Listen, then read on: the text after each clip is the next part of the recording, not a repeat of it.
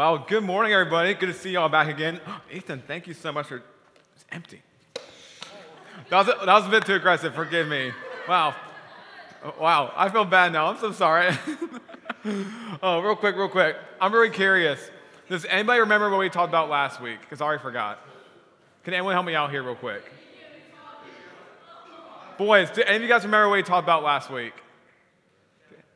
Let's say it louder. Jonah. What about Jonah? Hey, it's good. You got farther than anyone else did. And so last week, we talked about the prophet Jonah. Personally, he's my least favorite prophet. You guys are ready to find out why. You see, Jonah was called to prophesy to a city called Nineveh. And see, God called Jonah to prophesy to Nineveh because God loved the people of Nineveh. See, we know that God is a God of love. And see, when we think of love in our culture, we have a tendency to think of love the same way that our culture would think about it. In our world, we constantly hear sayings like, love is love is love is love.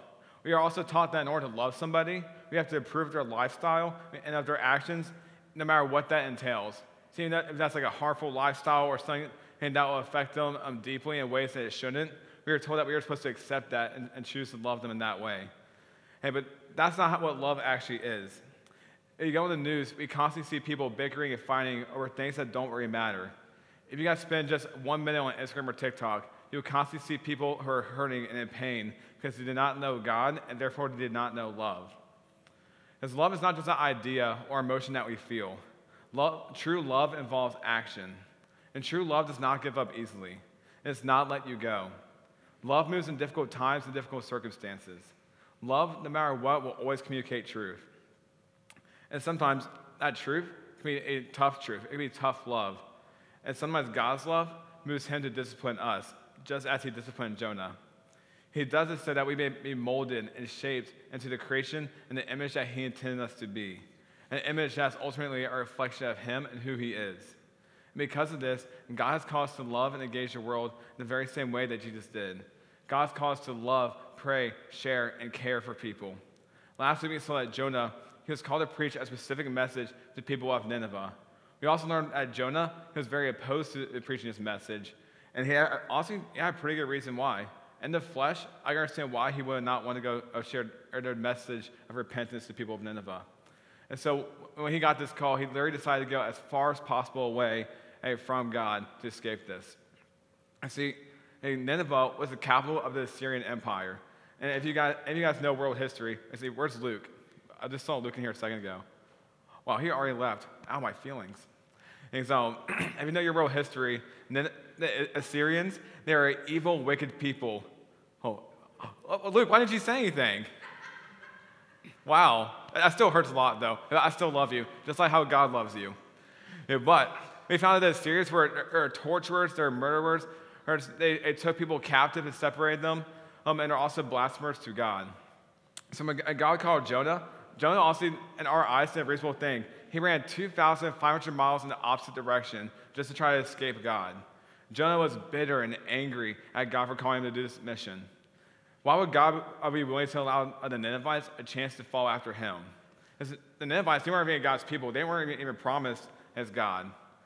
And if you guys have ever seen someone in your life who you don't necessarily get along with, and honestly you want to see them fail, you're just like Jonah back then. And I think a lot of us ask the question, how can people so cruel get close to God? And so today we're going to look at how God deals with us patiently as we struggle with this. And honestly, as we struggle with the call to share the gospel. See, if God's love has not given up on us, then we can't give up on other people. But that also entails discipline. Oh, sorry, I better mute that. And so, see, we need to be called, we need to be molded to develop a heart of grace. Because, see, when we run, God in his heart of grace and his loving discipline still chases after us. He still follows us. And we looked at Jonah 1, verses 4 through 5. We see God's active pursuit of Jonah himself. It's not in the way that you would normally expect it. Jonah 1, verse 4. But the Lord hurled a great wind upon the sea, and there was a mighty tempest on the sea, so the ship threatened to break up. Then the mariners were afraid, and each cried out to his own God. And they hurled the cargo that was in the ship into the sea to line it for them. But Jonah had gone down to the inner part of the ship, and had lain down and was fast asleep. See, love does not let go easily, and God is love. 1 John 4:8 tells us that God is literally the pure definition of love. It was God's love for Nineveh that moved him to call Jonah to share his message of repentance. It was God's love for Jonah that he invited him to come along with this. You see, in God's eyes, no one is a throwaway. No one is the exception. No one is cast out. Everyone is welcome into God's presence. And because true love always desires to include and not exclude. And the thing that I find super fascinating about God wanting to reach the Ninevites is that they weren't even God's people. Way back in Genesis, as God promised Abraham that Abraham and his descendants would be God's people and that God would be with them. So God's going out of his way, out of what he is required to do to love a people group. And that's the same way that Jesus carried out his ministry. That's the same way that Jesus has carried out sharing the gospel. So let's take a look again at what the gospel message is. See, last week we used a acrostic, the GOSPEL acrostic, to show what the gospel is. Of course, this is the only way to explain the gospel, but it's an amazing way. And so first, G, God created us to be with him. If you guys go back to Genesis 1 and Genesis 2, when God created a man and woman, he created us to be a reflection of him. He created us in his image. In the very beginning, God walked with Adam and Eve in the garden. But of course, then sin, Genesis 3, when Adam and Eve sinned against God, they created a separation between us and God. And then S, sins. Sins cannot be removed by good deeds. Ephesians 2 tells us that no matter how hard we try, no matter how good we think we are, we cannot build our way towards God.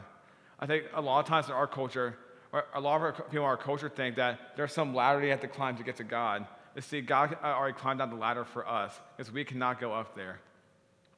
And the P, paying the price for sin. Jesus died and rose again. And Romans 10:9-10 tells us that if we profess our mouths and believe in our hearts that Jesus is Lord, that he is resurrected, and that we will be saved. And E, everyone who trusts in him alone also has eternal life. Then L for life.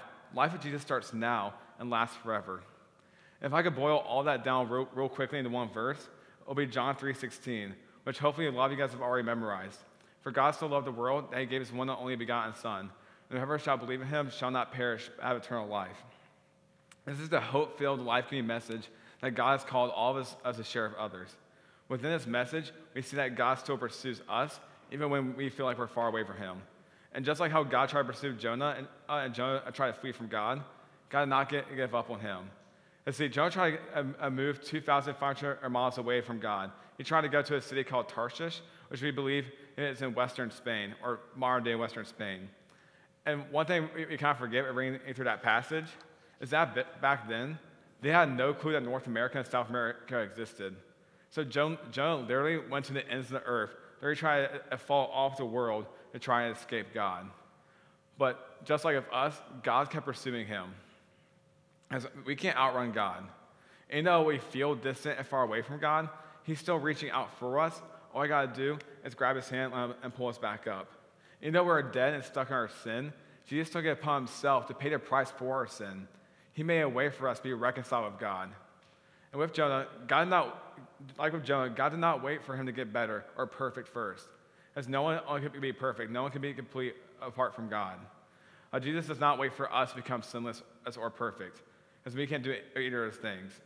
In Romans 5:8, the Apostle Paul tells us, but God shows his love for us, and while we were yet sinners, Christ died for us.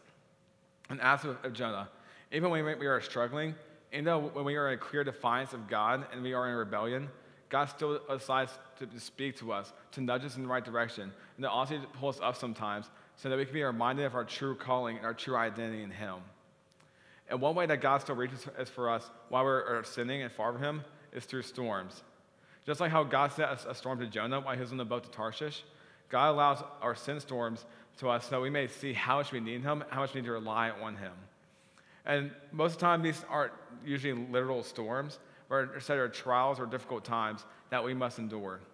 And some storms can seem strange or random, and also some storms are not even direct consequences of our actions. A lot of storms are just what happens when you live in a sinful, fallen world. But other storms can be the consequences of our own wrongdoing and our own sinful decisions. That's the way that God has ordained things and set things up. When we run from him, and when we run from his calling, storms just start coming over the horizon. And these storms that we create come from things like when we cheat in school, we form a new addiction and for something that we thought was small at first, or we compromise sexually and experience the emotional and physical consequences that follow. Has anyone here ever woken up from a storm in the middle of the night? There's a loud noise, a crash of thunder. I think everybody has. If you're a toddler at one point, which all of you guys were, you definitely have. I remember a few years ago, right before I moved out of my parents' house, I was in my room back in my house. It's kind of like this, but a lot smaller because it was just one room. So I basically just lived in a triangle in my attic. So anytime a storm would come through, I'll hear it. And I got to the point where I could start sleeping through the storms and got used to it. But in my room, by my bed, I had this big window that over the years started to rot away. It let in cold air, it let in bugs. But I didn't do anything about it because I didn't really care too much. But one night, a hurricane came through, and I was sleeping in bed, and the window finally broke. And the wood from the window pane popped out, and a jet full of water came and hit me in the face and got my whole bed soaked. And so I woke up, got a towel, put a towel out where the wood was, and took another towel, wiped off my head, and went right back to sleep. It was disgusting. I did not sleep well that night. I was too tired to do anything about it. But see, that's the exact opposite of how a normal person is supposed to react to a storm or getting drenched. See, because God sends storms in our lives so that we may wake up and realize what we are in. We may wake up and see what's wrong in our lives and how much we need Him instead. And see, God is more concerned over your holiness than He is your happiness. Let me say that again. God's more concerned over your holiness than your happiness. See, God, I'd rather you be following after Him than have you have what you want. And that's a hard pill to swallow. Because if we're all being truly honest, we much rather be happy than holy. It's our sinful nature. Our sinful nature wants that. But when we pursue holiness, when we present ourselves to God as complete and following after Him, we can find something that's much better than happiness, and that is joy in the Lord. And see, joy and happiness are two terms that we almost use interchangeably, but they're very different things in my opinion. Happiness can be fleeting, meaning that happiness is based off our current situation and how we feel. But joy is something much greater. It's something much better. Joy can be found during our times of trials and chaos. When we experience hardship and heartbreak, happiness acts just like Jonah and decides to run away. But when we have joy in the Lord, joy becomes like the Lord and will stay during the trials. When we have this joy, the storms become much more bearable and will better serve as a reminder of what we're called to be and what we need to be. Because we are called to be in God's will, and being God's will is following the calling that He's put on your lives. The storms that God sends or allows are reminders of our calling. For Jonah, he was called to be a prophet of God, with God's loving heart for people who are far from Him. And for us today, as messengers of the gospel, children of God, we are given the ministry of reconciliation. But what the heck does that even mean? Well, here's how Paul describes it. 2 Corinthians 5:18-20. All this is from God, who reconciled us to Himself through Christ and gave us the ministry of reconciliation, that God is reconciling the world to Himself in Christ, not counting people's sins against them. He has committed to us the message of reconciliation. We are therefore Christ's ambassadors, and so God will making His appeal through us. We implore you on Christ's behalf, be reconciled to God. See, when we all sin, and Romans 3:23 tells us that all have sinned and fall short of the glory of God, we put a separation between us and God, and we told God, hey, you created me, I'm now your enemy. And so when the Bible says ministry of reconciliation, that's God coming down to us, saying, while we're yet God's enemy, He pulls us up, welcomes us into His arms, and loves us, and He reconciles with us. And that's the ministry that we are called to share with people. So how we need storms to respond? Storms are used so we may understand that we need to reconcile with God. And see, I don't want you guys to base your life off the storm you're going through. Because I want you guys to change your perspective and see storms as an opportunity for you guys to grow. See, God can do amazing things in your life. Because storms are a way for God to discipline us. And the Bible tells us that the Lord's discipline is a good thing. And Psalm 23 tells us that the Lord is my shepherd, or that we actually delight in His rod and staff. And that's one of those verses you guys kind of see like a Hobby Lobby poster or wherever. But see, the psalmist David tells us that the rod and staff are His delight. And see, a rod and staff for a shepherd were things that he used to discipline a sheep. If a sheep went to go wander astray from the flock, what a shepherd would do is he would take his shepherd's staff or a stick and break the sheep's legs, pick up the sheep, put on his back, and carry him with the flock. The Lord's discipline is a good thing because if the sheep's not part of the flock, the sheep will die and perish. And Hebrews 12, 7 through 8, it tells us, endure hardship as discipline. God is training you as his children. For what children are not disciplined by their father? If you are not disciplined, and everyone undergoes discipline, then you are not legitimate, not true sons and daughters at all. If you don't endure the Lord's discipline, the frank truth is you might not be a child of the Lord. You might not be with the Lord. You might be far away from him. And knows the secret. No matter how hard the storm is or how difficult the trial is, no matter how difficult it is, whether it's created by our own sin or being part of a fallen world, we should still treat it as discipline or as an opportunity to grow. And that's how God views it. He has a plan to grow you through that hardship. No one is more committed to your well-being in every way than God is. That's why we can trust ourselves to him, no matter how difficult the trial or storm is, and no matter how he got there. And Hebrews 12, 5 through 6 says, and have you completely forgotten this word of encouragement that addresses you as a father addresses his son? It says, my son, do not make light of the Lord's discipline. Do not lose heart when he rebukes you, because the Lord disciplines the one he loves, and he chastens everyone he accepts as his son. Discipline can very easily cause us to lose heart, because honestly, discipline is painful. Again, just like Psalms tells us, it's painful to have your legs broken, even if it's just metaphorically. And one thing that I love that Paul says, he says, don't lose heart, because the one who is disciplining us loves us perfectly. And his discipline always has a good purpose and plan behind it. And one thing that's important to understand is that life is not determined by the circumstances that we are in. As we're all being honest, a lot of you guys here have gone through some terrible stuff. I don't know everybody's stories, but I know some of you guys have gone through things that I can't even imagine. Things that only by the grace of God we're still here. You see, life isn't determined by the circumstances. Instead, it's determined by how we respond to that. When we go back to Jonah, we see in Jonah 1, verse 5, that Jonah did the opposite of what he was called to do. Verse 5, and the Lord sent a great wind on the sea, and such a violent storm arose that the ship threatened to break up. All the sailors were afraid, and each cried out to his own God. But Jonah had gone below deck, where he laid down and fell into a deep sleep. Jonah let his circumstances determine what his life was like. He tried to escape it. He tried to go to sleep. He tried to just brush it off, instead of just listening to God's calling and listening to God's discipline. And unlike God, Jonah disengaged while people were perishing. The storm was so bad that the ship was breaking apart. And of course, it was all in God's hands, but all the sailors thought they were about to die. Jonah had lost his burden for the lost. But we do the same thing sometimes. We get so caught up on all these earth things that ultimately don't really matter. The book of Ecclesiastes tells us that the days are vain, and that riches are vain. But we get so caught up in that so quickly. We become quickly disengaged of the mission that Christ gave us in Matthew 28:19, where Jesus tells us to go and make disciples. When we stray away from our mission that Christ has commanded us, we actually present to God an act of rebellion against him. And running away from our purpose and being in constant rebellion is exhausting. When we always try to run and hide away from what we're supposed to do, when we constantly push God away, we slowly become numb to the love and grace that God has given us. We slowly become bitter and miserable. And when we feel this, our natural response, like Jonah, is to lie down and ignore his efforts of him reaching out to us. So what happened because of Jonah's disobedience? The people in the boat of Jonah had to suffer longer without knowing that God loved them. The people of Nineveh had to go on longer, not knowing that what they're doing is wrong. And Jonah himself remained miserable and beaten down. And the same thing happens to us when we go against God. When we disengage when people are perishing, we go to the bottom of the boat in our lives in self-pity and ignore what God's trying to do, and I try to reach the losses of the world. A burden for the lost gets replaced with a burden to be set free by our own sin and our own desires. And we try to get free from our own consequences, by our own means, instead of turning towards God. And that's exactly what Jonah was experiencing.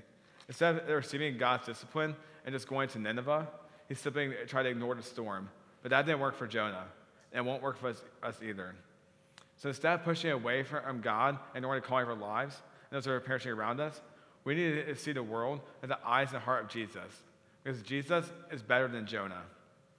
When we see in the world of Jesus' heart and eyes, we'll be moved with compassion, and we'll respond to God's call to go and make disciples. We see that Jonah had his compassion, Jesus had his compassion in Matthew 9:35-36. Verse 35, Jesus went through all the towns and villages, teaching in their synagogues, proclaiming the good news of the kingdom, and healing every disease and sickness. When he saw the crowds, he had compassion on them because they're harassed and helpless, like sheep without a shepherd. And one thing that I find super incredible about the Gospels, about Matthew, Mark, Luke, and John, is a lot of the content in there is just talking about people and how difficult their lives were. People in all these difficult circumstances, whether they're possessed by demons, whether they're sick, whether they're injured. God allowed that to happen so that Christ may be glorified, so that Christ may heal them, and so they may also proclaim the gospel. He's doing the same thing as in our lives, but just in different ways. You see, God's heart is a heart full of compassion. He feels what we feel. He hurts when we hurt. He cries when we cry. But he also rejoices when we rejoice. Because a compassionate heart joins what others are experiencing. And that's what Jesus did with us. Jesus did not have to become human, but he chose to be human, and so that he may better understand us, and so that he may become the perfect sacrifice, so that he can help heal us and reconcile us to God. And he experienced humanity in every way that we do. Jesus experienced temptation. Jesus has experienced as harassment and persecution. Mark 14, Jesus was betrayed by almost all of his friends. Jesus was given up to the government so that they may persecute him. Jesus was supposed to be the Messiah for the Jews, but the very people who he came for decided to crucify him. Jesus feels what we feel. But he still has a heart for us. He still has a heart of compassion for us. On the cross, he said, Lord, forgive them, for they know not what they do. And the same heart that Jesus has is poured out through the Holy Spirit, as shown in Romans 5:5, regardless of how we feel. Whether we feel compassion or not, we have the ability to show love to other people. What is God's solution to all the hurt in the world? Let's go back to Matthew 9:37-38. Verse 35. And he said to his disciples, the harvest is plentiful, but the workers are few. Ask the Lord of the harvest, therefore, to send out workers into his harvest field. God's answer for the losses in the world is us. We are the workers, because God's love engages. So as we spend time with God, we become more like him and engage the world as he does. I want you guys to ask God to give you guys the same compassion that Christ had, and that he'll give you a heart to serve other people. Well, I know we don't have too many high schoolers in here, but if you are going to a missions trip, pray that God gives you a heart of compassion for people who are going to serve down there. Pray that he teaches you how to love people and to serve people better this week. And I promise you, if you do that, God's going to awaken something in you that you didn't have before. And it'll be beautiful and it'll be glorious. I ask you all to pray something like this as well. If you are going on a mission trip this week, to say, Jesus, I know that through your Holy Spirit, you've given me your heart. But now I ask you to give me your eyes. Give me the eyes to see people the way that you do. Let me allow your compassion to move me to pray for others, to care for them, to share the gospel with them. And to sum up, God's a Father that won't leave us alone or going the wrong way because he loves us too much. He can't let us go. Jesus' compassion and love is a powerful example of the Father's heart for the harassed and for the helpless, and love for the lost. We can also pray for him to give us the courage to let him use us as harvesters in the field that he has put us in. So guys, don't take this message lightly. Don't become like Jonah and become numb to what's going on around you. Really dig in. Stay in God's word. Bring in prayer for other people. And one thing I want to challenge you guys with, is when you guys do pray, don't always pray for yourself. Of course, pray for yourself, but I want you guys to keep track of how many times you pray for yourself versus others. Because that will truly show where your heart is. So guys, don't be like Jonah. Because Jesus is much better than Jonah. Let's pray. God, thank you for today, Lord. God, thank you for everyone that came out here, Lord God. God, I know we're all tired. Lord, I know we're not all awake yet. But God, put in us a burden for the lost. God, give us a heart full of compassion. Lord, awaken something in that we have not seen before, Lord God. God, help us to show the grace and mercy and love to people in our community and people wherever we go that you have for them, Lord. God, help us to be a shining light into our world so that people may see you and know how much that you love them, Lord God. God, thank you for this day, Lord. You have blessed us so much.